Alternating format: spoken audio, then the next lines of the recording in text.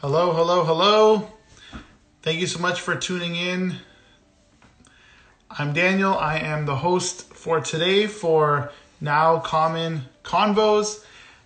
Today we have Erin Burry as our guest. Super excited to be on this week. Erin has a ton of experience in the startup space, in the marketing space, in the tech world, and she's going to be giving some insights. We're going to have pretty in-depth Q&A with her today. So she'll be joining us in just a moment.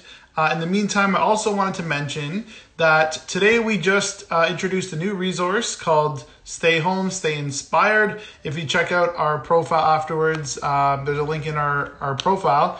We put together a whole bunch of resources as a team for creatives coping during this time. There's 6 different categories and there's a ton of resources. So right before we get started, I'm going to introduce Erin. So Erin, as I mentioned, she's a marketer. She's a tech expert. We've worked together in the past through the agency and through some awesome nonprofit initiatives, which you will hear about.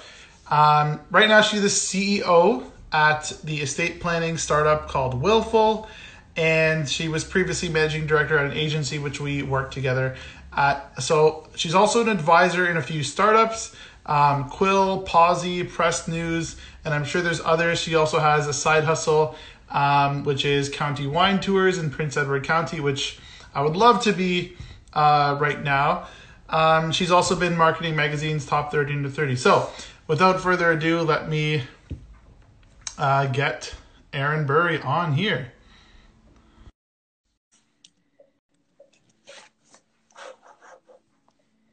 We'll just wait for Erin. I will ask her to join once more. She did join.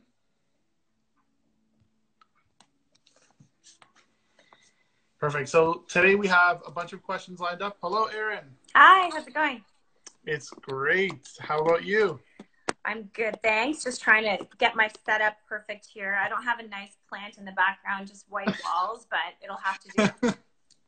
Not a problem. You are in a much better location than I am, I'm assuming anyways. So I'm sure you have the weather and the awesome scenery instead.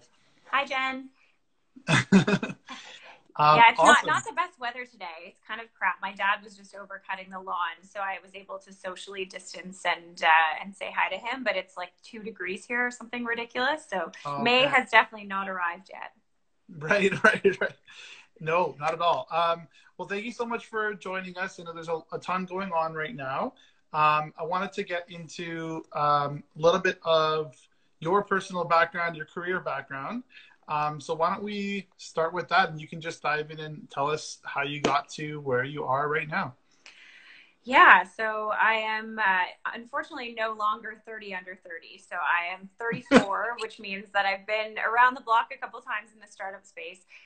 But growing up, I did not aspire to be an entrepreneur or to be in startups at all. I actually grew up with parents who, my dad was a community newspaper journalist. My mom was a marketing executive at Nortel. So, and both of them were journalism grads. So my goal was always to go to journalism school, get a marketing job like my mom, worked for a big company, and maybe one day, if I crossed my fingers and worked hard, I would make 6 figures and have my own office in some big corporate office tower. And now when I think back to that goal, it seems like a world away because when I graduated university, about a year into my marketing career, I was recruited to go be the second employee at a startup. And it was kind of like that movie Sliding Doors, where you can take one path or the other. I think if I had stayed at that agency, I might just have that corner office right now at a big company. But thankfully, I was introduced to the world of startups and entrepreneurs. So through working at that startup and working for a really amazing female entrepreneur named Sarah Pravette, I really just learned a ton about entrepreneurship, what that even meant. I mean, I grew up in the 80s and 90s where it wasn't cool to be an entrepreneur and there weren't a lot of role models out there, especially for women. So I got introduced to the startup world. I worked at that startup for about 5 years. And during part of that time, our startup got brought on to Postmedia, and I was on the founding team at BetaKit. So I put my journalism degree to good use, spent a couple years as the editor there, and really had a chance to interview some of the most amazing entrepreneurs from around the world, including the founders of Stripe and people like Mark Cuban and Barbara Corcoran from Shark Tank. So that was really just a cool way to learn about other people's startup journeys. And I definitely, I think people say you catch the entrepreneurial bug. I certainly caught the bug myself. And I spent about 5 years after that as a partner at an agency that did creative and branding and PR. And while I didn't start that business from the ground up, it very much felt like my baby. But this, the journey that I was on led me to launch my own company for the first time, which is, as you mentioned, a bike wine tour company in Prince Edward County. And that has always been a fun side hustle, never my full-time job, but unfortunately it's on hold for the foreseeable future until we're allowed to go outside and do fun things like go on wine tours again. But that's just a bit of my background. So a mix of startups and marketing and entrepreneurship and running service businesses. And now here we are. Amazing. I love it. And yeah, someone had asked about the wine tour, so I'm glad you touched on that. I would love to know first, we'll touch on the marketing side, and then we'll get into a bit about Willful. So as a marketer or as someone who was working in a marketing space, can you tell us about a project, either a fun one or an exciting one, something that's memorable that you could share with us? For sure. So I think I'm going to use an example of one that wasn't actually a client project. So when I was running my agency, often, and you know this better than anyone, Daniel, but when you're doing client work, there are often a lot of constraints, right? They have legal departments and they have approval levels. And so you might come up with this really amazing creative idea. And by the time it actually gets launched to the world, it's kind of been, massaged a little bit away from that original brief. So at the agency, we try to use internal branding projects to kind of have an outlet for that creativity where we could launch it exactly as we wanted. So one of those internal branding projects was called Agency or Porn. And it was a microsite that it was a bit of a game that asked you to decide whether the name of something was an ad agency or an adult film. So some examples were things like Grip, and a bunch of other really not safe for work ones, not safe for Instagram. But it was really fun. We had this really interactive microsite, this beautiful brand that our art director designed. It was really social and shareable. And our goal with it really was to put ourselves on the map with industry publications and with other partner agencies. And we definitely did that. We were featured in advertising publications around the world. And we actually had agencies emailing us asking if they could be added to the site because they thought that their name sounded a bit sexual. So I thought that was also really funny. We thought people would be mad about being on the site, but no, we got a lot of emails from questionably named agencies who wanted to be added. So I think the reason that was my favorite is it was just one of those examples of what can happen if you don't constrain creativity. And if you, really are able to conceptualize, develop, and launch an idea from start to finish, and there's no kind of constraints put on it.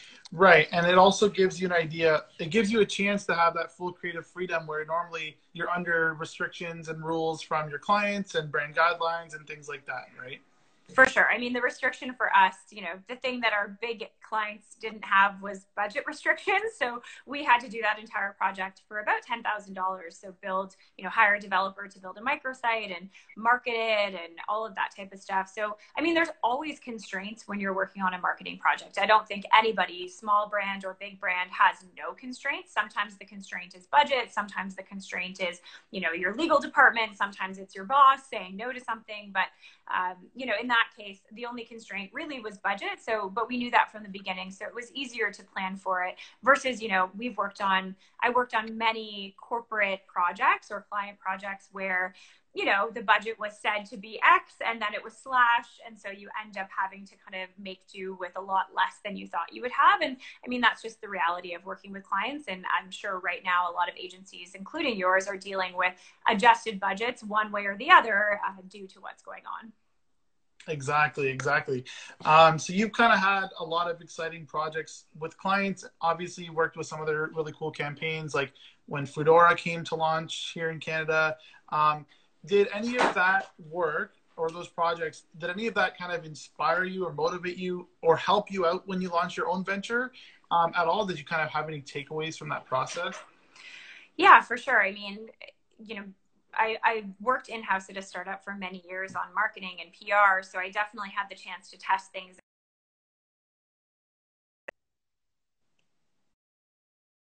that you just got so much exposure to a variety of different, different industries, different budget levels, different channels that you use, B2B versus B2C. So it was, running an agency and working with clients for 5 years was essentially just like having a sandbox to play in where you could try different things. And, we worked with a lot of clients like Inkbox that were a little bit more edgy and were willing to do interesting things. Like after the Trump debate, where he called Hillary a nasty woman, we had them create a nasty woman Inkbox tattoo and pitch that out to media. And then we did work with a lot of, bigger brands like TELUS and PayPal who, had the big corporate legal departments where it was, you could be, you maybe had more people and resources, but didn't have as much ability to be creative. But I think having an agency and working with clients is an excellent way just to understand the fundamentals of marketing. Who is your customer? Where do they spend time, online and offline? How can you influence their decisions? And yeah, I took a lot of those lessons away to my own companies. Amazing. So with that said, we're going to dive in and talk about Willful. So I'll just give everyone a quick overview, which is that Willful makes it affordable, convenient, and easy for Canadians to create a legal will online. And so you have a platform that provides simplified estate planning services, and users can create a will or power of attorney in less than 20 minutes, which sounds great. So I would love to dive in on the startup story of Willful and how that came to be. Yeah, it's always fun when I introduce myself. I say, oh, yeah, I have an estate planning company, and people's eyes sometimes glaze over. And then I say, oh, but I also have a wine tour business. And then they get really excited. So it's nice to have something that's on the more fun side of the spectrum. But I mean, the idea for Willful, I have to give full credit to my husband and co-founder, Kevin, who's lurking somewhere in the background here. So would probably get really mad if I didn't give him credit, but he deserves it because while I am an entrepreneur now, I would not say I'm that, creative entrepreneur who's constantly coming up with a million ideas. I'm definitely the person that helps to execute and grow the brand, but I don't think I've ever had that $1 million startup idea. And Kevin is the total opposite. He actually called me the dream killer at one point because he would come to me with so many ideas, and I'd always be like, no, like I write about startups for a living. I interview entrepreneurs for a living. Like, no, that's not going to fly. No, I read about that exact same idea 2 months ago. But it was after his uncle passed away unexpectedly in 2015. And his family and I were sitting around and kind of discussing what his uncle would have wanted in terms of burial and funeral plans and just a whole bunch of unanswered questions. And even though his uncle had a will, he had never discussed any of those things with his family, despite the fact that he had been married for 40 years. So I think that really illustrated one of the problems, which is that we don't want to talk about death with our families, and we'll do anything to avoid it. But also it kind of illustrated this gap that existed for people like us who were, using tools like Wealthsimple and were very tech savvy. And we kind of looked into it and realized that the options for recording those wishes or even creating a will were very antiquated, and that we were doing it the same way that we essentially were, 30, 40 years ago. And he saw some examples of companies that were doing a great job of essentially what Willful does in other markets around the world, but it hadn't really come to Canada. So he came to me and told me the idea, and I said, could you pick a less sexy startup idea, please? Like estate planning, this is what you want to spend all of your time on? But I think, he was super passionate about it because he had seen the impact of not having those conversations on a family. And he knew that there was very little competition, that it was an industry, to use an overused term, that's ripe for disruption. And so I think he was really excited to kind of pursue it. And so he quit his job at the time to pursue this and get it off the ground. And I stayed at the agency, and about a year into the journey, I joined full-time as co-founder and CEO. Amazing. So yeah, so you got kind of you were doing both at the same time, right? And then you ended up taking over as CEO. And from that point forward, would you say that things kind of started growing super quickly? I know you got a lot of press very early on, and of course, you had great branding and design. Of course, that helps, but it seems to have taken off, and obviously with COVID-19, we can talk a little bit about that as well. But yeah, I would love to give people some context as to, it went from that idea to where exactly it is now. Yeah, so I think in the early days, so Willful launched in October of 2017, and the challenges in the early days were definitely more, how do we get, because neither of us are estate lawyers, we always took the approach of partnering with estate lawyers in each province to help to write the legal document content itself. So finding lawyers that would give us the time of day or that would be willing to partner with us when we were a new brand, right? We didn't have those trust indicators like we do now, customer reviews and press. And I think that's true for any brand that's starting out. When you're approaching suppliers, manufacturers, clients, stakeholders, when you don't have that reputation behind you, it can be really difficult to get people to take you seriously or to trust you. So the challenges in the early days were less about marketing and finding an audience and more about just the behind the scenes work, building the platform and getting the legal content to a place where we really trusted that it would be the right fit for customers. And then in the early days, I think it was just building a bit of a foundation for the brand, the customer service aspect of it, some of the content on our website that's more educational in nature. So when I joined in April of 2019, a lot of that foundational stuff had already been worked out. And then it was really, how do you actually narrow down your audience from anybody who needs a will to very specific kind of target audiences? And then how do you actually start to kind of build on that foundation? And, we have a big challenge in our business that I think a lot of people don't have, which is people actively try to avoid thinking about the subject matter of our product and our service, right? I mean, yes, no one likes to do their taxes, but they don't actively avoid it because they think doing their taxes will somehow bring doom and gloom on their family. That's very different with estate planning. People think that if you have the conversations about it, you're somehow inviting death into your life, that it's kind of a bad omen or bad karma. And obviously we feel very differently that having these conversations actually saves your family a lot of trouble. It gives them peace of mind. It gives you a voice after you're gone. So our biggest challenge was, how do you actually get people to think about things that they actively try not to think about? And also, how do you create a sense of urgency around something that doesn't have a deadline, right? Tax time comes around every year, and other than this year where it's been pushed a little bit, that every year on the same day, your taxes are going to be due.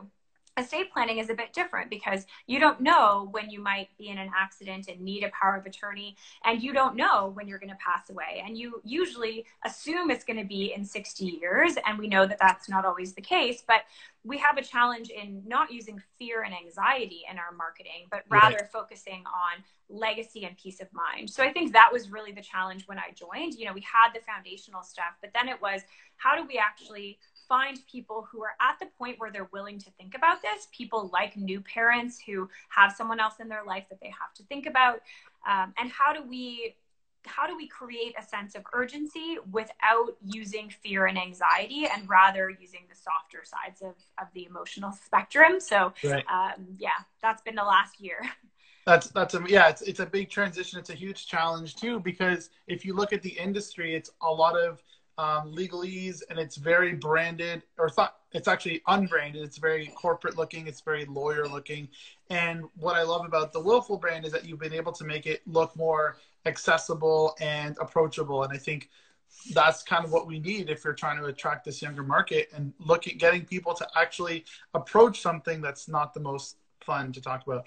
On that note, do you ever get like not down about it, but does it ever bother you talking about death so frequently? Well, it's funny because we've almost become desensitized to the topic, right? Because we do discuss it every day, and it's very commonplace for us to be sharing articles about, a new funeral parlor in the UK or a new burial method in Singapore. I mean, these are the kinds of articles that we're sharing in our Slack. But I think we're reminded often the levity of what we're dealing with, and or the gravity, sorry, of what we're dealing with, not the levity. So for example, we've had, you know, multiple customers reach out and say that their relative has passed away with, you know, with a willful will. And that's really a great reminder, of why we're doing this, because knowing that they passed away and had a willful will means that their family will have a bit of an easier time.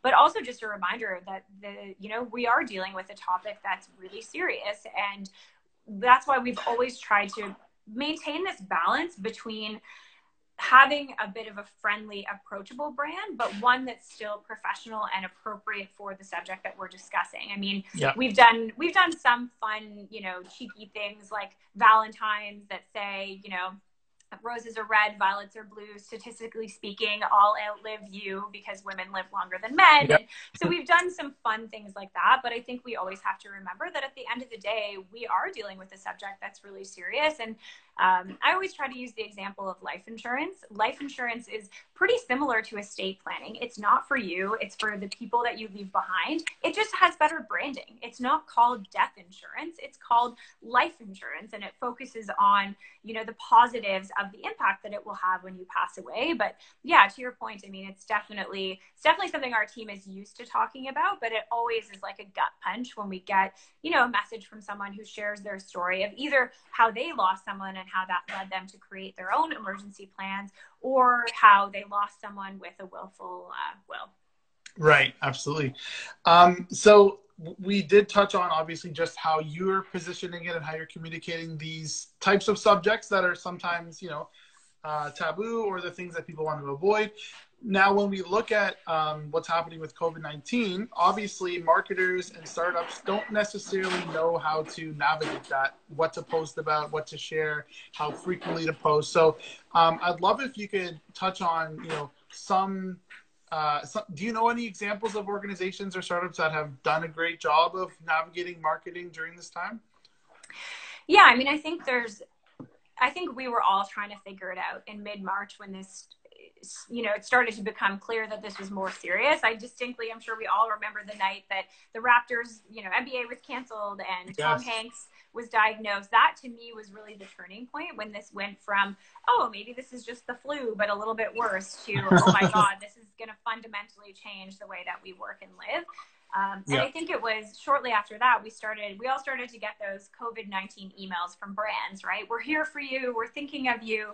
So I think the first thing that seemed really tone deaf was brands that just weren't acknowledging that anything was happening, right? Like the first key to marketing during something like this is, it's not that everything has to grind to a halt. I mean, especially for small businesses, they need to keep marketing during this time to be able to, you know, find clients and replace business that might be lost. So to me, it's not about stopping marketing. It's about acknowledging what's happening, you know, sending out that regular 25% off socks online just sounds tone deaf, unless you're alluding to, hey, you're probably spending more time at home and you're lounging around, and these socks are great for your remote work habits, right? So I think it's number one, acknowledging that it's happening, and number two, sharing personal stories, right? I mean, we really struggled in the early days of this because, yes, we have a product that is more top of mind during a time like this, and we immediately started to see increased traffic, increased sales.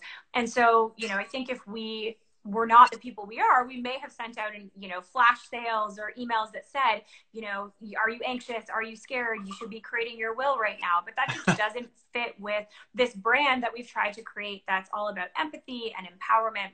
So, you know, our first email that we sent out, which was about a week after it happened, was just a letter from me saying, you know, here's why Kevin and I created this company. We know that you're probably feeling anxious. And it just had 5 or 6 resources on, you know, how to reduce anxiety, articles about how to feel better. And it didn't have anything about willful. It was not marketing. It was more just a value add for customers. So I think the first step is to acknowledge that it's happening and not to, you know, pretend to market in a vacuum. The second key is to add a personal touch to it. Share your founder journey, or talk a little bit about how this is affecting your team, because everyone wants to feel like we're all in this together. And I think the third key is add value, you know, whether that's us sending out a link to an anxiety reducing article, or some of the other things that people have done, like Knixwear, which is a lingerie brand in Canada that's producing PPE for the front lines.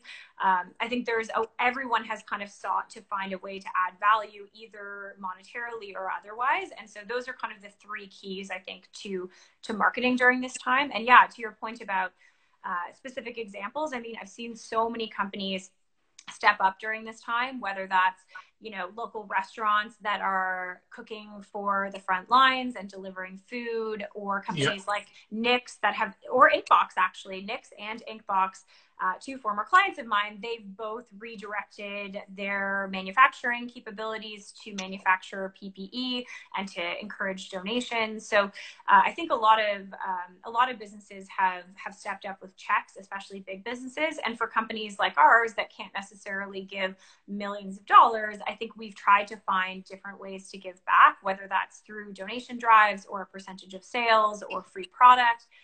So it's been really great to see the business community just come together to try to help. Absolutely. That being said, because you do have a relevant service, someone did ask how this was affecting the estate planning business. But because, Willful could play a role in this, and you had an uptick in inquiries, I wanted to know about what Willful did recently. I thought it was amazing. I know it's now closed. But you had offered something to support healthcare workers with emergency planning. So I would love if you could talk to us about what Willful did and how you stepped up. Yeah, I mean, again, to your point, it's a little. I really struggled with how to respond to all of this as a business owner, because we fortunately have not been negatively affected by COVID-19 as a team. Obviously, we're working remotely and there's been adjustments to our business. But when I look at friends who have co-working spaces or gyms or restaurants, we're just not in the same space. We have a digital product that, and we had our busiest month ever last month. And I struggle with that for two reasons. Number one, people are buying our product out of not great motivation, right? They're buying it out of anxiety and fear, right, and not what we would want to have them buy it out of, which is just, getting something checked off their to-do list. So how do you actually deal with the fact that people are coming and buying your product for a reason that you hope didn't exist? And then, second, how do you reconcile as a business owner your business doing well when a lot of your peers and friends in the industry are going through their worst time ever? So I think the first thing that we asked ourselves was, how can we actually provide value? So the first thing that we did is a lot of people have lost access to printers. So we offered a free printing and shipping service. So we ate, thousands of dollars of printing costs and shipped out, I think it was about 400 packages last month that Kevin and I printed and packaged by hand, because we don't typically offer that service and we wanted to make sure it was done well. So Kevin and I spent way too much time printing and shipping wills last month, but it was a way that we could add value. And people seemed to really appreciate it. And then the other thing that we did is offer free plans to frontline healthcare workers. Unfortunately, healthcare workers like, the elderly or immunocompromised people, they are at a higher risk for contracting COVID. And so this was a direct response to hospital workers coming to us and saying, our administrators, our bosses are telling us to get these documents in place. So we thought, we can't produce masks or PPE, but we can help the people who are on the front lines. So we initially said that we were going to give away 1,000 plans, but we ended up giving out over 2,000, and we had really amazing demand from nurses and doctors and other frontline workers all across Canada. So that was a really cool initiative, and we got great feedback from that. And then just on the corporate side, I sent out a few tweets the other week just about how, as a company that is doing well or hasn't been negatively affected, I think we almost have an obligation to try to support small business through this as well. So, we give weekly credits to our employees to use at local small businesses and restaurants.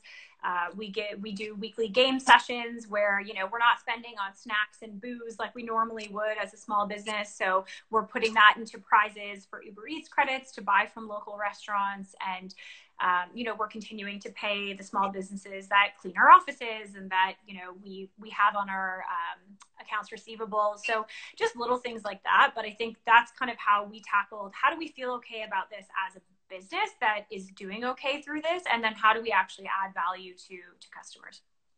Exactly. I think it's really helpful. Well, it's a great situation where your business, the actual clients you serve, the general public, and the product you're offering are kind of all intertwined. It's not like a very far stretch to have this impact and have this positive impact. And I think Mm-hmm. some brands may have tried a little bit too hard to kind of make it fit into their marketing efforts. And you can kind of see that it comes off as a little bit disingenuous at times. So I obviously, yeah, I think you guys did amazing. I think you got quite a bit of coverage from that too. So hopefully that kind of helped more people to know about these, just the education piece, like the reminder to start thinking about something like estate planning, even though you're in an unfortunate situation. I would also love to talk a little bit about, you're an advisor to a few different startups. We'll switch gears away from Willful. So what's one of the common challenges that startups face when it comes to scaling their business? And that can include, of course, challenging times like this. But sometimes scaling happens increased demand happens unexpectedly, right? Yeah, well, first, thank you, Evan, for the comment about business owners getting our hands dirty. When you are an early stage startup, as I still consider us, we are constantly getting our hands dirty, whether we want to or not. One day I'll have that executive assistant like in the movies, but that day is not today.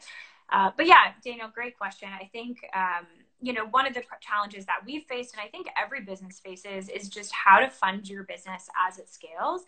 I mean, getting the money to even start your company is one thing. Maybe you have a loan, maybe you have some savings, maybe you've had some friends and family put in money. But once you get that product launched, there's the challenge of how am I actually going to take it to the next level and fund it? And there are so many different options available, but I think we found it really difficult navigating which ones were actually right for us as an early stage startup. I think every bank markets to small businesses as if they're just the friendliest source of capital that you could ever find. And we actually found in reality that was so untrue. It was the complete opposite. I mean, we were doing well and had sales to speak of, but we couldn't get a bank. I don't even think we still could get a bank to give us a credit card for more than, $100. We couldn't get any sort of line of credit or credit vehicle at all. So we had to run the business off of my personal credit card for over a year because we couldn't find any bank or institution Mm-hmm. in Canada that would give us any sort of credit instrument. And even, I think BDC has hopefully added some programs since we chatted with them, but it also wasn't friendly to look at sources like BDC just because a lot of them are personally guaranteed. And I think what COVID has highlighted is that a lot of the business owners out there who are being offered personally guaranteed loans where they have to put their house or their car or any asset that they have as collateral if it doesn't work out, that's not helpful to a small business owner because you've probably worked really hard in a previous career to get that asset, and Right. going into starting a business that it's risky and that you don't know how it's going to work out. And so this idea of when I'm already going through my worst time ever for a lot of business owners right now, the only way that I'm going to fund and get through this is by putting up my own home. Like, it's just not even realistic. And that's what we found. We couldn't find any sources of capital that weren't personally asking for personal guarantees.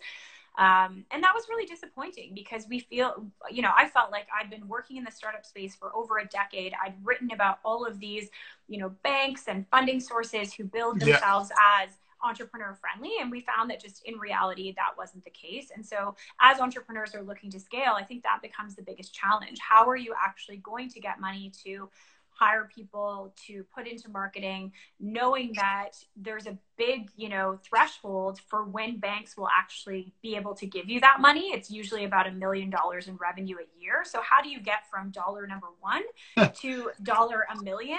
And Yeah. that's to me the challenge that exists and the funding gap that exists for Canadian entrepreneurs.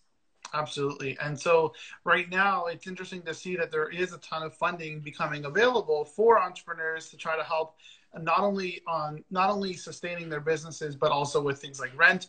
And there's a ton of the SHRED money for innovation and research, which is great. But of course, there's still a lot of barriers for many of these businesses that are actually unable to apply. They're not eligible for one reason or another. So definitely a tough time, and I can see how that is one of the challenges that you see come up with startups for sure. Now, let's talk about when it comes to marketing during the pandemic. You gave some great examples of companies that were doing a good job, and you shared what Willful is doing. But I'd love to know what are some things that brands should actually avoid when marketing during the pandemic? Some of these could sound super obvious to you, but for people out there, yeah, what should we avoid? Well, I'm sure you have some great thoughts on this as well, so I'd love to hear your take. But I think avoiding being opportunistic, right? Like a lot of people are producing products or services that are more in demand. So, we saw Pusateri's grocery store in Toronto get called out for someone, Yes, at their price store gouging. marking up and price gouging hand sanitizer or Lysol wipes. So, I mean, that's a really obvious no-no, not just because even if you can do it, doesn't mean you should, right? I mean, yes, you could increase the price of toilet paper or a whole bunch of other products, but I think the key thing to remember is that people are going to remember how brands dealt with COVID, not only how they treated their customers, but also how they treated their employees. So the things to avoid, I actually haven't seen too many on the marketing side outside of just maybe some businesses being tone deaf, sending out promotional emails and not really mentioning anything and it kind of just seeming like they were existing in a vacuum, and the businesses that are price gouging. But I think it's more on the company operation side that we've seen a lot of horror stories, like, companies that are doing mass layoffs on Zoom and, doing them on a mass Zoom call with no advance warning. Yeah. There was a co-working space in New York called the Wing that did a bunch of layoffs, and one of the employees tweeted that they found out about it from a news article because they didn't actually let them know first.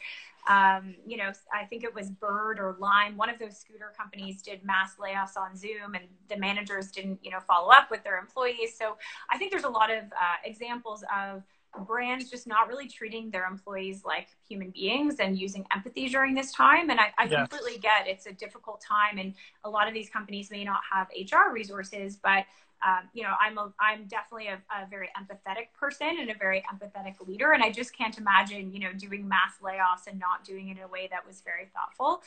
And then I've heard some people on Twitter, forcing their employees to keep their webcams on all day so that they can make sure that they're working. And, It's just, again, it comes down to employers not trusting their team. And those are the things that I think people are going to remember when this is over, not just the tone deaf marketing or the price gouging. They're going to remember how people treated their employees. And that's how they're going to choose to spend their dollars when all of this is over.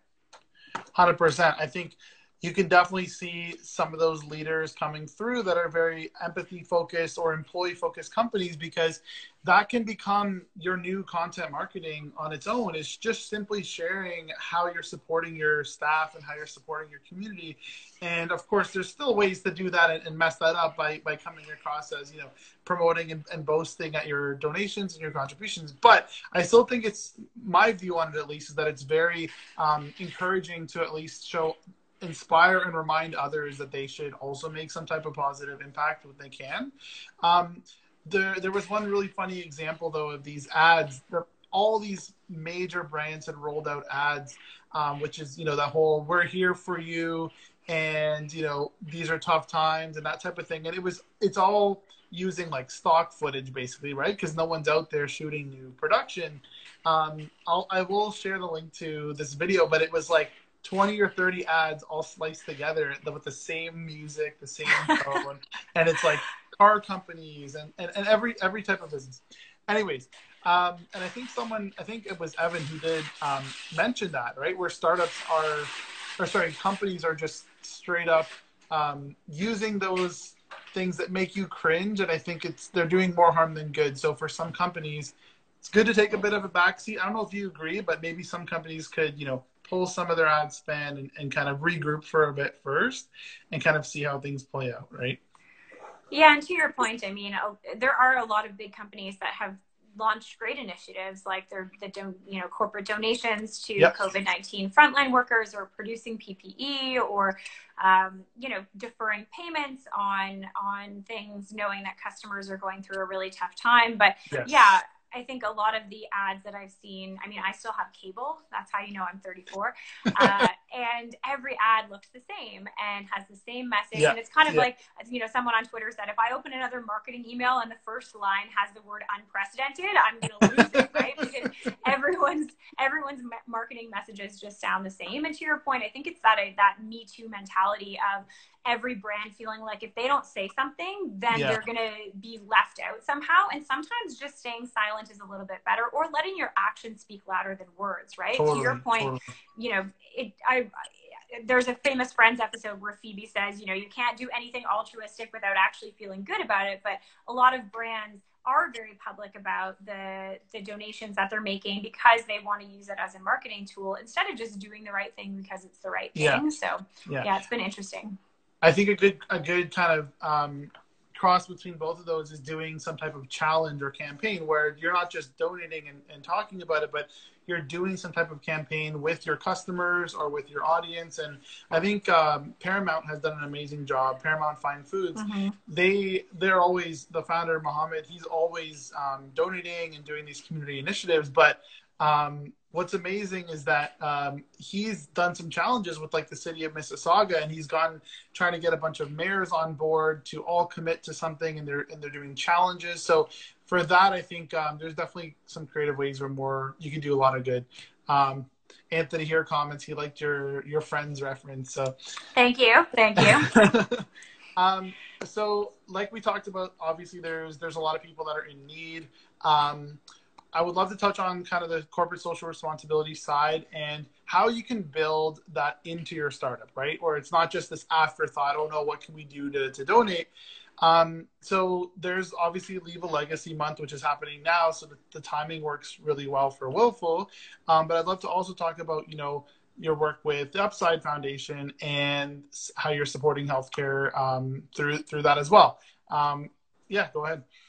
Yeah, so I think, to your point about Paramount, I think the founder of that company has really built such an amazing brand around being an altruistic, socially responsible company. And I don't think that that's because he's sat in some boardroom and strategized about it. I just think he's a good person who just cares about helping people in the community. And so, when you are a startup, I think it can be difficult to think about how to bake that in because number one, you're usually so, stressed about things like building your product or your service or finding clients or meeting payroll that it just doesn't tend to be priority number one. It's often once things are, smooth sailing, that's when you start to think about a corporate social responsibility strategy. So I think for Kevin, when he was incorporating the business, it was really important to bake that mission in. I mean, he has the mission behind the company. We have the mission, which is, help every Canadian get a will, whether that's with us or otherwise, and to educate people about the importance of these things. But then there's also a mission to just leave a positive impact and make the world a better place, hopefully through running our company. So the first thing that he did was pledge 1% of our equity to the Upside Foundation, which you mentioned, but so I know Jen was in here earlier. It's one of my favorite organizations, and it essentially allows you to commit a percentage of your company's equity to a charity of your choice at the time that you sell your business or IPO or have some sort of liquidity event. And the thing that's great about that is, number one, it doesn't cost you a penny right now. They have partnerships with law firms that will actually help you get all of the documentation in place. And, number two, it allows you to get that done at the beginning before you have a bunch of venture capitalists and other people who might have something to say about you giving up a chunk of your cap table. So the earlier you can get that done, the better. And again, it allows you to signal to everyone, I might not have given $1 million donation to Sick Kids Now or to any organization, but I'm the kind of company that cares from day one about having an impact on charities and nonprofits, and I've baked it into my company from the beginning. So it's a great signal to potential employees, potential investors about the kind of company that you are. And you can choose who you want that donation to go to if and when it gets realized, but it's just a great thing to bake in from day one. And they have companies like Wealthsimple that, look, they've made that commitment a long time ago, and now their company's worth a lot more money. So that could actually be a lot of money for charity down the road. The second thing that we've done, just small, when I had my agency, we did a lot of pro bono work, and I'm sure that you do a lot of that as well. You can't really do that when you're a product company, right? You can't do free services for people other than giving away free plans. So we just tried to bake in things like volunteer days. So, giving each employee a day off every year to be able to volunteer for an organization that they care about. We do some corporate volunteering things together through organizations like the Upside Foundation. And then we also just have earmarked in our budget a dollar amount for charitable donations every year. Now, again, we're a startup, so it's not a huge amount, but it is a line item in our budget, and it's very clearly earmarked on an annual basis. And that tends to be a mix of, causes that our employees care about, as well as causes that Kevin and I support. He's on the board at Toronto Western Hospital's Young Patrons Board. I'm on the board of Save the Children Canada, and we're both on the Tech for Sick Kids board at Sick Kids. So we've started to build philanthropy into our lives a lot more as founders and just as people. And so I think that's really part of our core values at Willful. And then on the other side of it, how do we actually influence good through Willful's product? There is something called the Quest, which is essentially a gift that you leave in your will to charity. And so from day one, it was really important to Kevin that we, shone a spotlight on the fact that you can make these donations, because not everybody knows that you can leave a gift to charity or any organization in your will. And then we actually encourage everybody who goes through the Willful platform to do that. So if you sign up for Willful, you'll see there's a charitable donations page that highlights some of our featured charity partners, that links to Canada Helps to help you find any organization that you might want to leave a gift to. And it allows you to leave either a dollar amount or a percentage of your residual estate, what's left after debts, taxes, gifts have been given out, etc. And again, just like the Upside Foundation, leaving a gift in your will essentially does not involve opening your wallet today. So for anyone who might be going through a tough time because of COVID, you don't have to give $20 a month or $50 one-time gift. You can just add a charity to your will, and then whether it's in 10 years, 20, 50 years, that has a positive impact on an organization. And I can say, from being on the board at Save the Children, these gifts are so meaningful to charities because they're often very unexpected. They don't know that they're coming, and they're a big way that they fund the work that they're doing that doesn't really involve you lifting a finger today, and actually helps your estate be more tax efficient. So we're very passionate about that. This month is Leave a Legacy month. So if you are inclined to update your will or create your will to leave a gift to charity, this is really the month when that conversation is happening. Amazing. And I love the examples, like you said, of it kind of being built in. There's so many different ways where you can build it in. It could be through events. It could be through things that you do with your employees, allowing them to have ways that they can contribute to charity that you'll support or match, for example.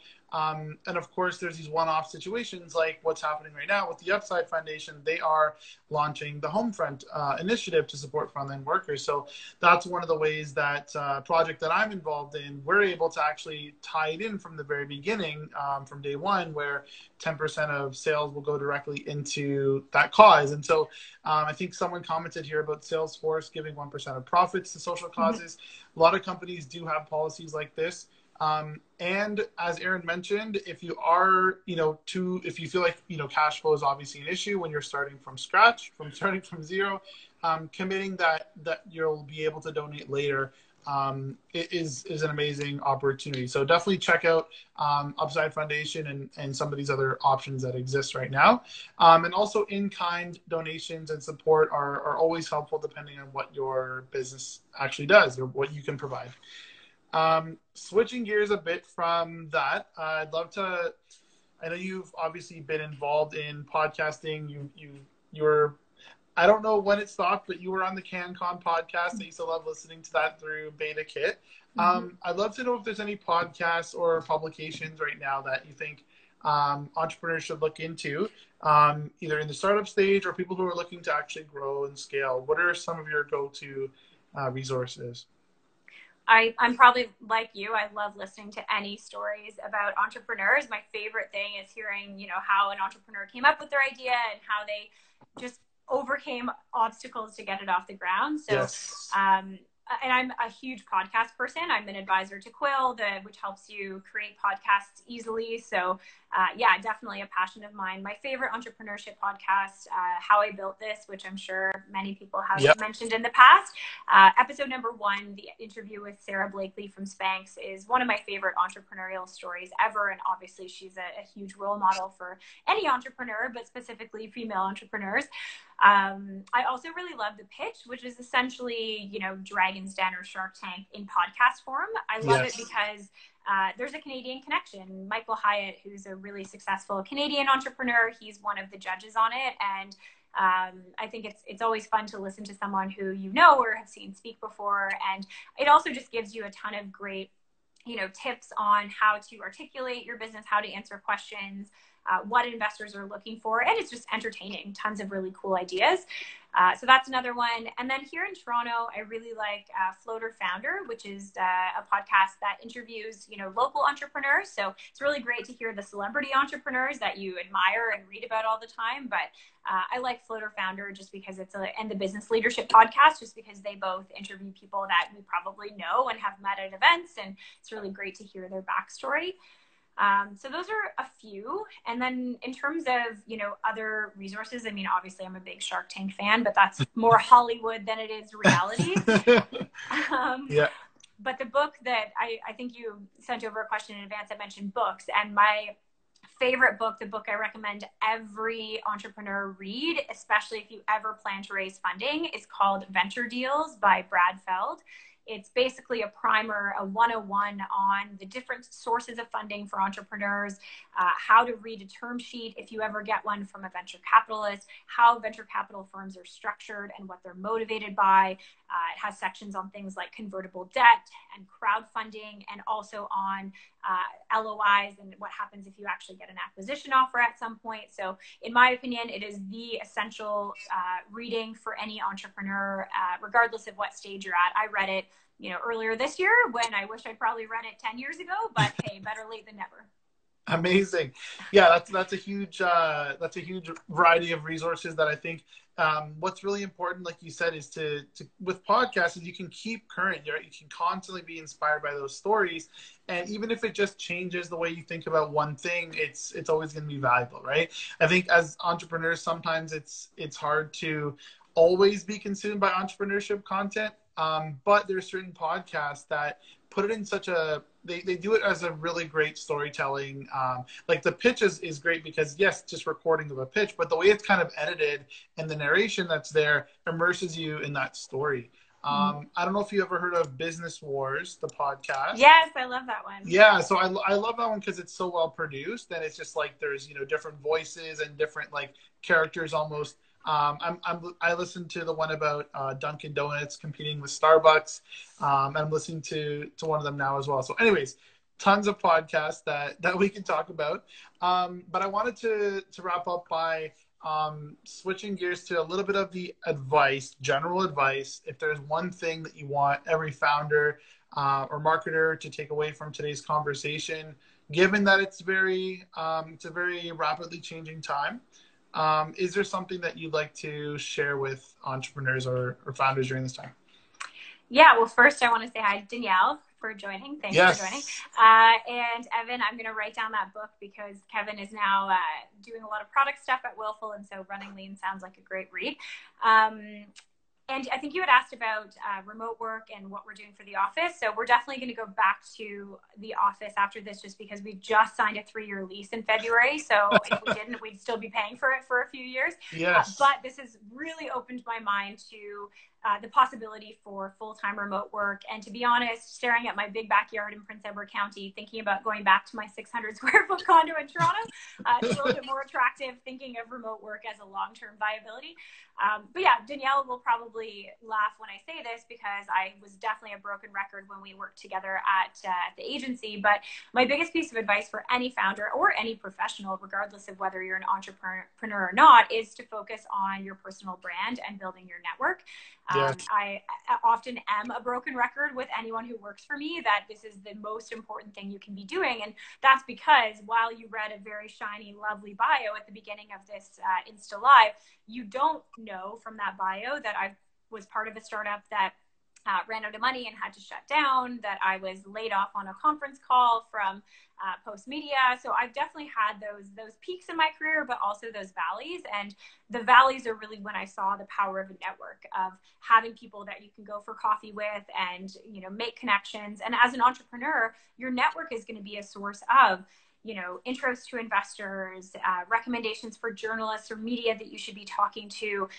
You know, people are going to move into positions where they might be customers or partners, or might just spread the word about what you're doing. So Yes. I spent a lot of time early in my career shaking people's hands at events and meeting people through social media. And my network has been the single biggest tool in my arsenal for just growing my career, but also growing my businesses. And it's definitely a two-way street, right? I do as much as I can to help people, whether that's giving advice or having coffees or pick your brain chats or making intros.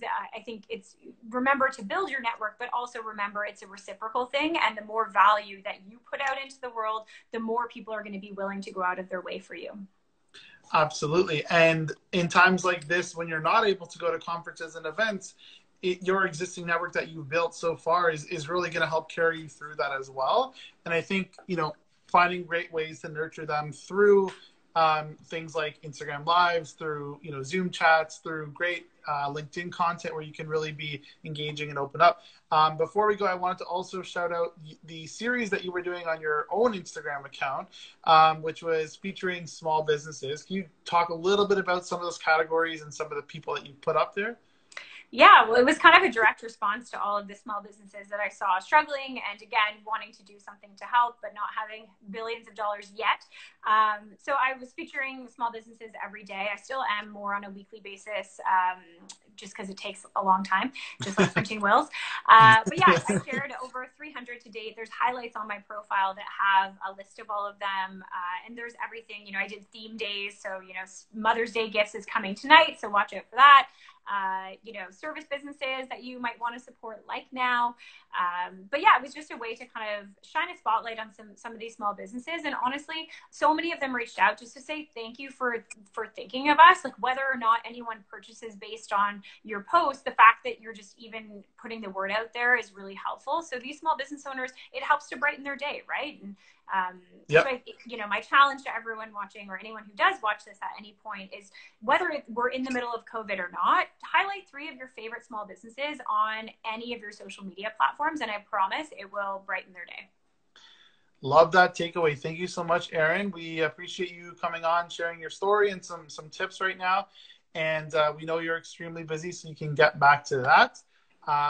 But we are going to record this and put this up as a podcast as well on Now Common Convos. So for anyone who tuned in late or hasn't seen it yet or sees this in the replay, it will be on the podcast. So thank you so much, Erin. I'm just going to do some wrap-ups now, and you can get back to printing wills. Or Thank you so much. And thank you for joining from Paris, France. We really appreciate it. And I will say au revoir now.